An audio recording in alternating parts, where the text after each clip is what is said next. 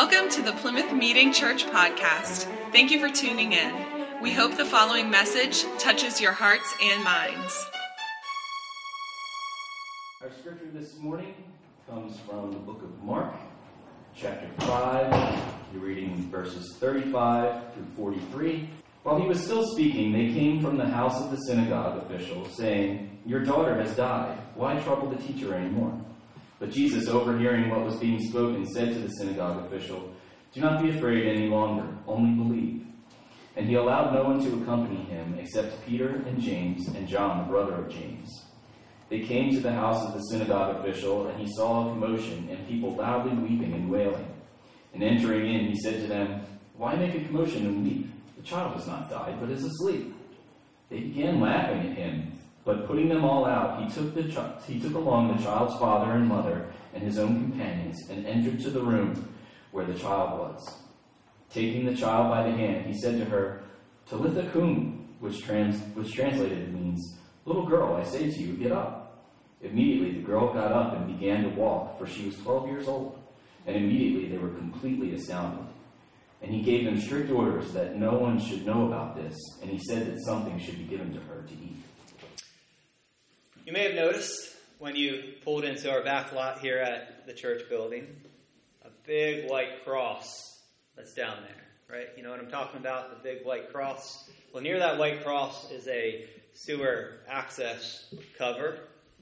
And the other day, a couple days ago, a bunch of trucks, the township was here, different workers. You could see they were having a conversation, and they were up to something, and they were putting this white powder down on this grass around the cross.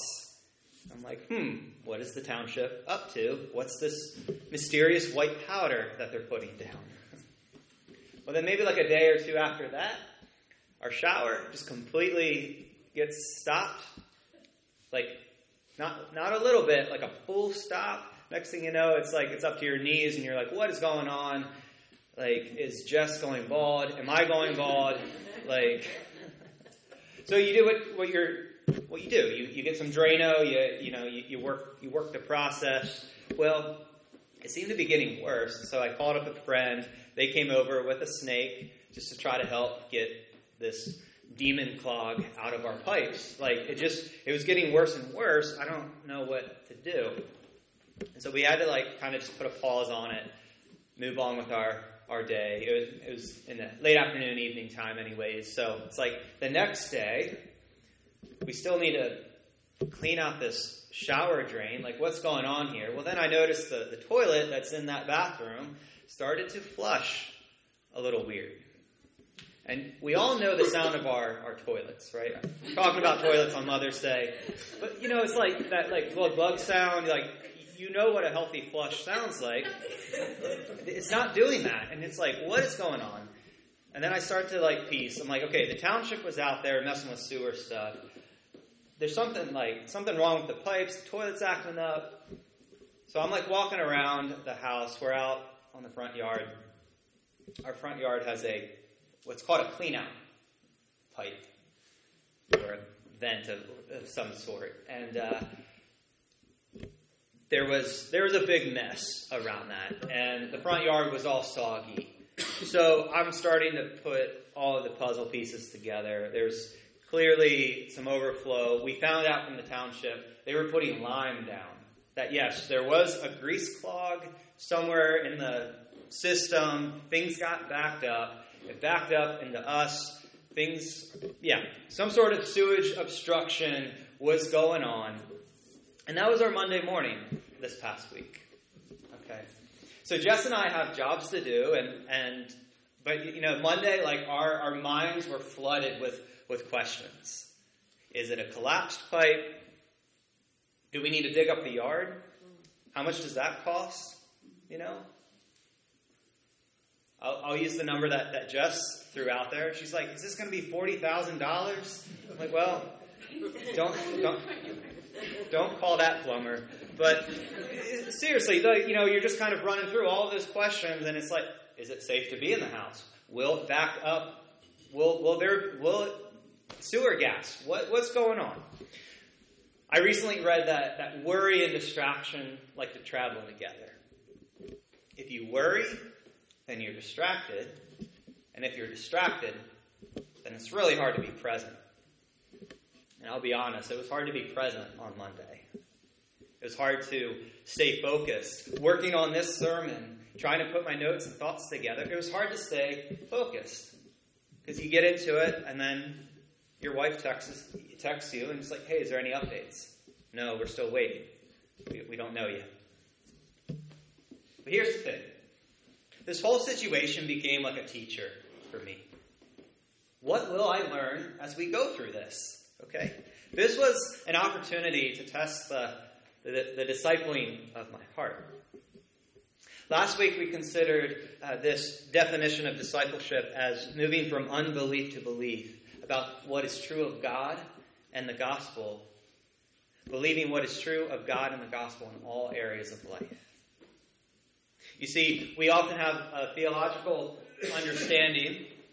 We're in theological agreement with this theological proposition. It's all up there in our head, but then our heart is like tweaking out. It's almost like our head and our heart speak two different languages. And perhaps discipleship is the coming together of these two languages. We're trying to create this hybrid, faithful language where head and heart are fluent and they're talking together. And what we know and what we believe, it just all flows together. But here's the thing. Often our heads move way faster than our hearts. So let's just slow way down. Let's slow down, let our hearts catch up. Let's just ask the simple yes and no questions. Okay, is God sovereign? Yes or no? Okay. Is God in control? Yes or no? Will God be thwarted by a sewer obstruction? Yes or no? Right? It's like, no, God is in control. God is sovereign. How will I live my life in light of that truth? Okay, this is what this sermon is about today. We say God is in control, but actually, so often, there's areas of our life where we live as if that is not true. We make this big theological claim, but yet it doesn't always show up well in our life, in the functional, everyday Christianity. And so if we want to move from unbelief to belief in all areas of life, we need to lean into the truth that God is great, that God is sovereign, that God is in control. And according to Jesus, the more that we lean into the truth sets us free.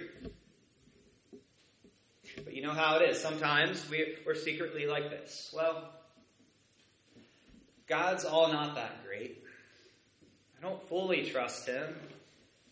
Or actually, it's more like this. God needs my help in running the universe. So this is what I'm going to do. I'm going to power through my day. I'm going to power through this situation. I might be intimidating. I might be overbearing. I might be filled to the brim with anxiety as I just push through and master this day. But it's okay. I got this. So often that is that's the water that we want to drink from.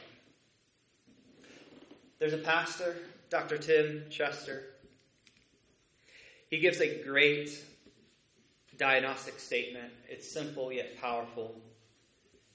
It's this: God is great, so we don't have to be in control. Let that just sink in for a moment. God is great. God is great, therefore I don't have to be in control.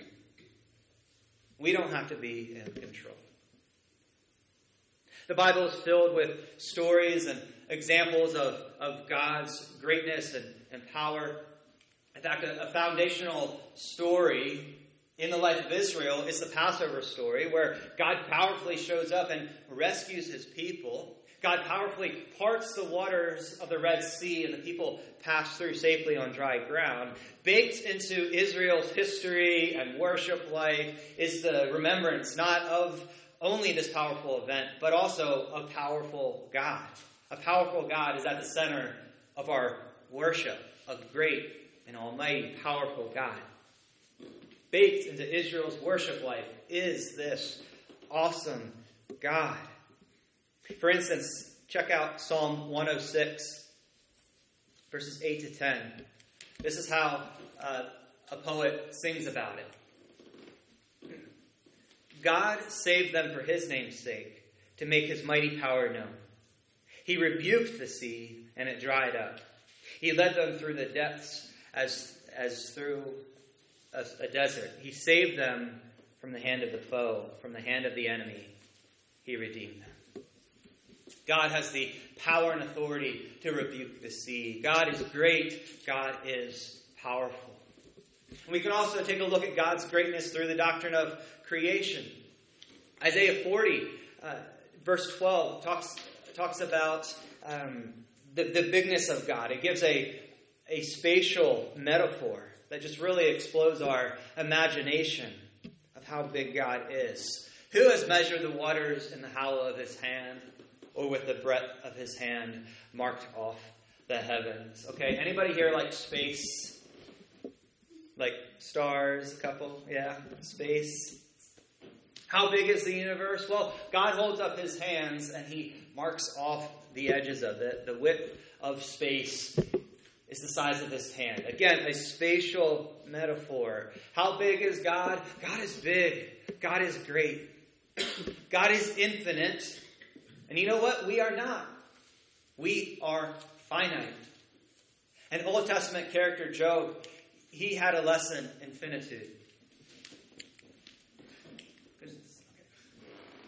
We meet Job. He is wealthy. He is blameless. He is upright. If you know the story, a lot of suffering happens to Job. And then there's rounds and rounds of discussion with some friends as we go through a large portion of the book of Job. They're trying to hash out this suffering. They're trying to make sense of it. And then the discussion wraps up, and we really don't have any clear answers. And then finally, God shows up in the whirlwind. Chapter 38 of the book of Job. God shows up in the storm. And this is what God does. He sends Job on this overwhelming sightseeing trip of the whole universe. The wild and wonderful natural world is put on display. And from the whirlwind, God, he just powerfully runs through cosmology and meteorology and hydrology and animal farming and ornithology. That's birds. And more. He goes through this wonderful trip around the universe. God's sovereignty and authority shows up in a way that makes it just not so human-centered. It's very apparent that humans are not designed to run the complexity of the universe. We are not the center of all things. Humans are finite. We're limited in knowledge. Chapter 40 of Job, God then asks, he says, okay, the one who's arguing with me, speak up. And then Job's like, paraphrasing here, he's like, nah, I'm good. I spoke up once. I will not speak twice and make the same mistake. And he covers his mouth.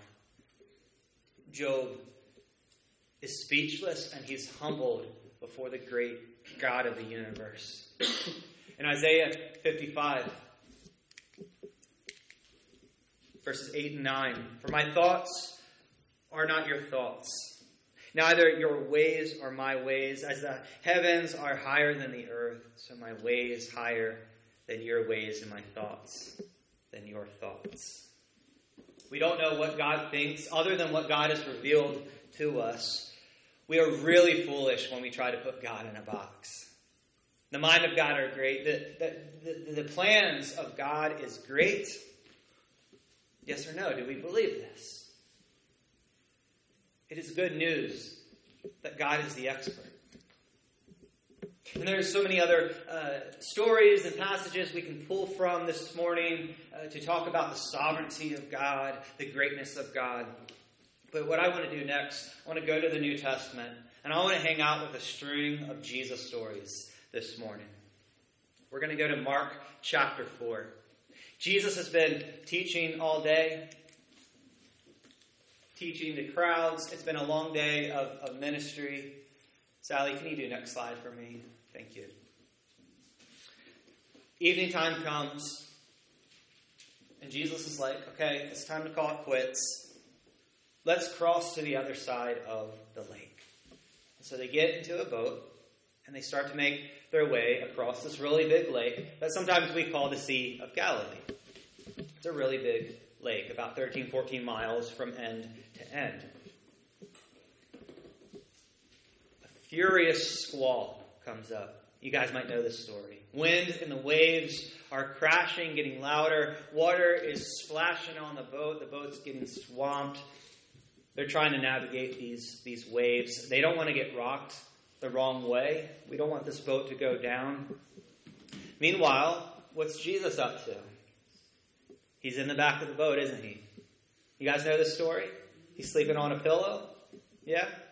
You know, that nice comfort rocking provided by the wind and the waves. Yeah, he's passed out. They go to Jesus. Rabbi, teacher, don't you care if we drown? He gets up, doesn't say a word to the disciples. What does he do? He rebukes the wind and the waves. God rebuking the sea. Where have we heard this before? So the sea is calm, like glass. Now Jesus turns to his disciples and he says, why are you so afraid? Why are you so afraid? Do you still have no faith? And the disciples, they're absolutely terrified of Jesus. And they ask a question. They're like, who is this? Who is this? Even the wind and the waves obey him. Now the author of Mark, and also in the Gospel of Matthew, they tell similar stories here. They don't give commentary. They don't give any answers. What happens is they move on to the next story. Mark just keeps rolling with the action. Who is this? Even the wind and the waves obey him. And then we get to another story. They get to the other side of the lake. It's to the region called the Gerasenes. It's a highly Gentile territory, and it's home to a demon-possessed man. And so what we know is that there's a man, he's tormented by demons. People have tried to chain him up, but he always finds a way to break free. Night and day, Mark says, among the tombs, in the hills, he would cry out and cut himself with stones. Okay, this man is hurting, he is tormented, this man needs help. The people don't know what to do with him. Again, they tried to chain him up. This man, he sees Jesus from a distance. Thank you, Sally. He sees Jesus. He runs over and he falls down at Jesus' feet. Now, just a couple verses ago, the disciples were like, who is this? Who is this guy? But the tormented man, he knows. What do you want to do with me, Jesus, Son of the Most High God? Swear to God you won't torture me. So what happens in the story? Jesus does an exorcism. The demons beg for Jesus, hey, don't send us away. Jesus gives them permission. Interesting word choice, right? Jesus is in control. He has the authority. He gives permission. And someday you can ask him more about this story.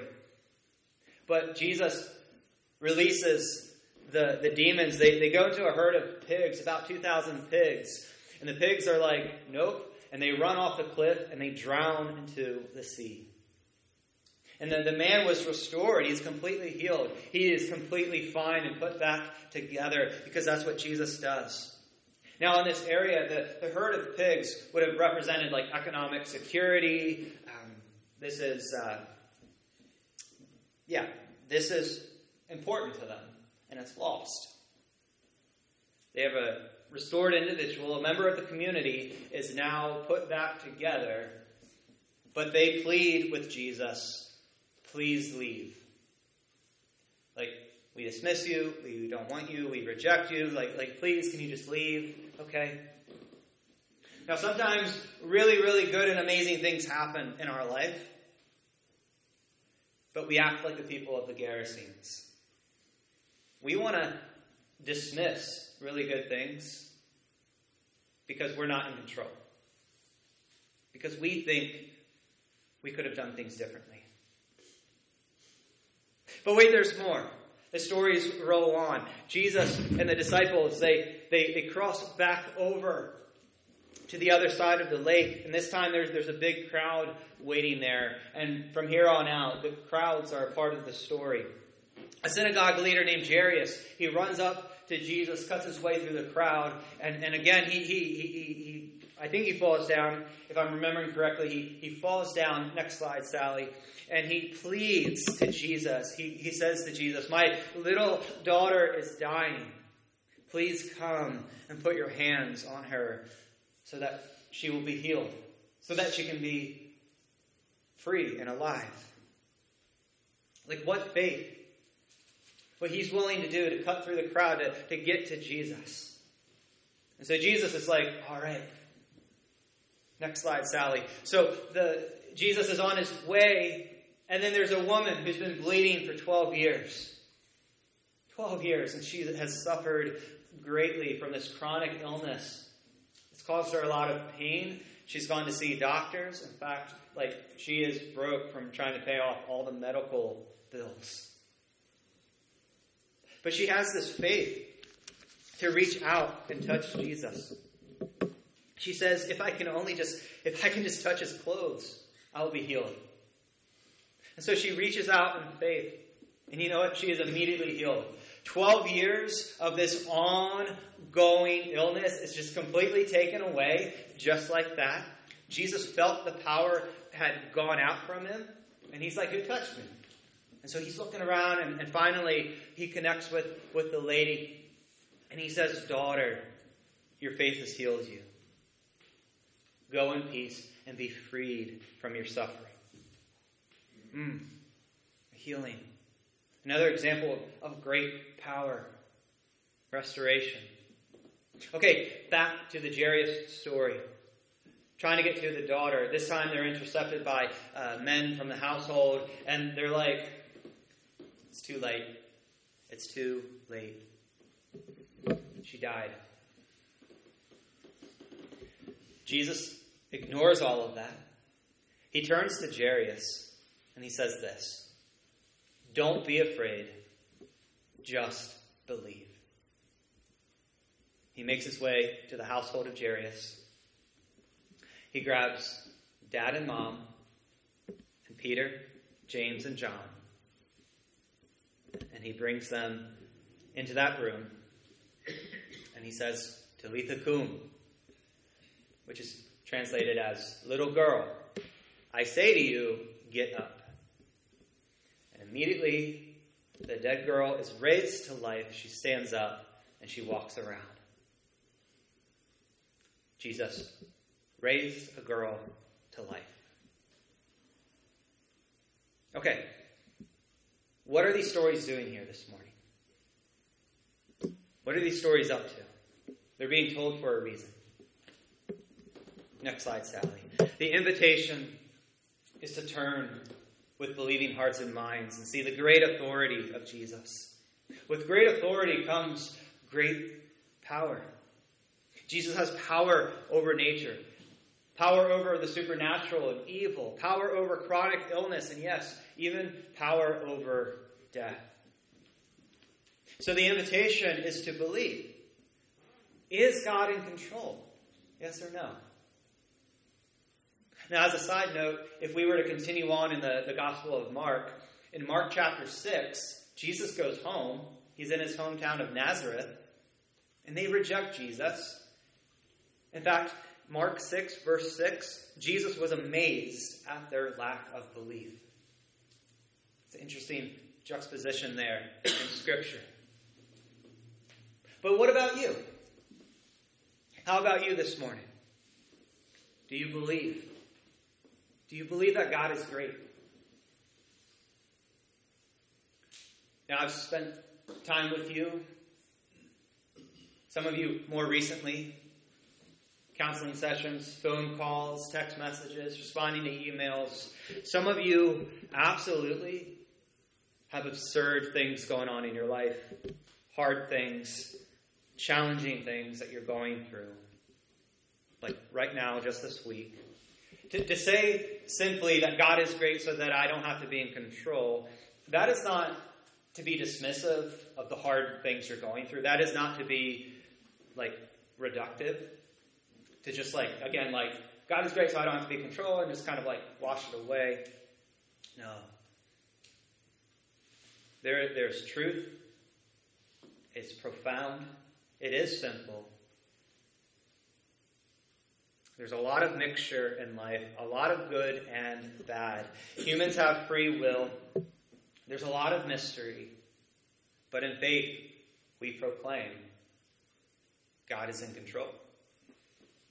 Ephesians 1:11 says that God works out everything in conformity with the purpose of his will. Jesus is the center and the accomplisher of God's will. And as Ephesians 3 points out, the gospel is restoring and bringing humanity back together. And the cross is the vehicle that God is driving to dismantle the evil, the death, the alienation, just everything that is just messed up in this world. God is and will bring reconciliation, harmony, and peace. And the invitation this morning is to believe that God will sort out everything that needs to be sorted out. The invitation is to believe that God will part the sea, that God will calm the sea, that God will send evil and drown it in the ocean. The invitation is to believe that God will bring physical and emotional and relational and physical, relational, emotional, and all kinds of healing. The invitation is to believe that God will clean out our heads. He will clean out our hearts. The invitation is to believe that the God who breathed life into dirt is the same God who will breathe life into the dead. The invitation is to turn to God, to repent of our efforts of being in control and believe in the good news that we're not in control, but he is.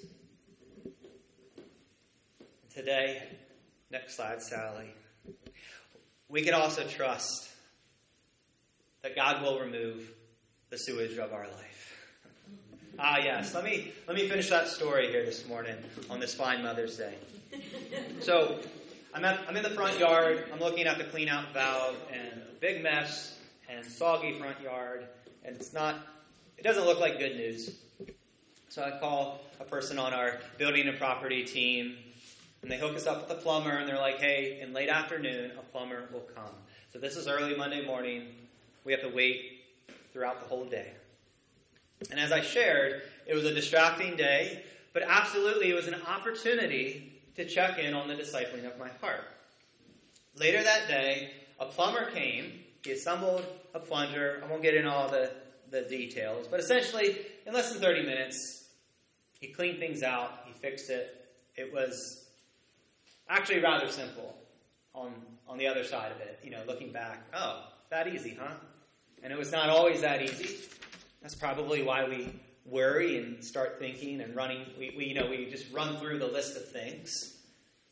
I know some of you like to play, Hollywood catastrophe writer and so on and so on. But the plumber, it was so quick, actually. So quick. And hallelujah, went back into the house, flushed the toilet, shower's draining. Everything's back to normal. Hallelujah, amen, thank you, Jesus. But today isn't just about trusting God with the weird and the unsettling and upsetting and frustrating things in life. Today is about trusting in God, that he is great, and we can trust God with everything. You know what happens when you take control? You fill your day with frustration, worry, busyness. Maybe You like to throw pity parties for yourself? Get out the old VHS tapes of your mind. Play those old movies from your past. Go on a guilt trip. Maybe you like to manipulate others. You get super critical and prickly. You keep score. Maybe you turn to substances. You overeat, undereat. Get lazy, over-exercise. You gaslight others. You look for people to blame. You look for people to bully. You like to create drama, whether you like to or not, but you do. You're in control. You can't stop yourself. You get self-righteous. You try to change others into the likeness of your image, and so on and so on. You know how it is when we try to take control of things. There are people in your life that you want to stress over, but I want you to hear this good news. God is great, and you don't need to be in control. There are circumstances in your life right now that you want to stress over, but hear the good news. God is great. You're not in control. There's this unknown thing called the future. You might want to stress over it. God is great. We don't have to be in control. And so right now, just as we close, I invite you to quiet your mind. Perhaps close your eyes if that's helpful for you. Stay silently to yourself. Speak to your heart. Preach to your heart right now. Your mind and heart. Just repeat after me. God is great, and I don't have to be in control. God is great. I don't have to be in control.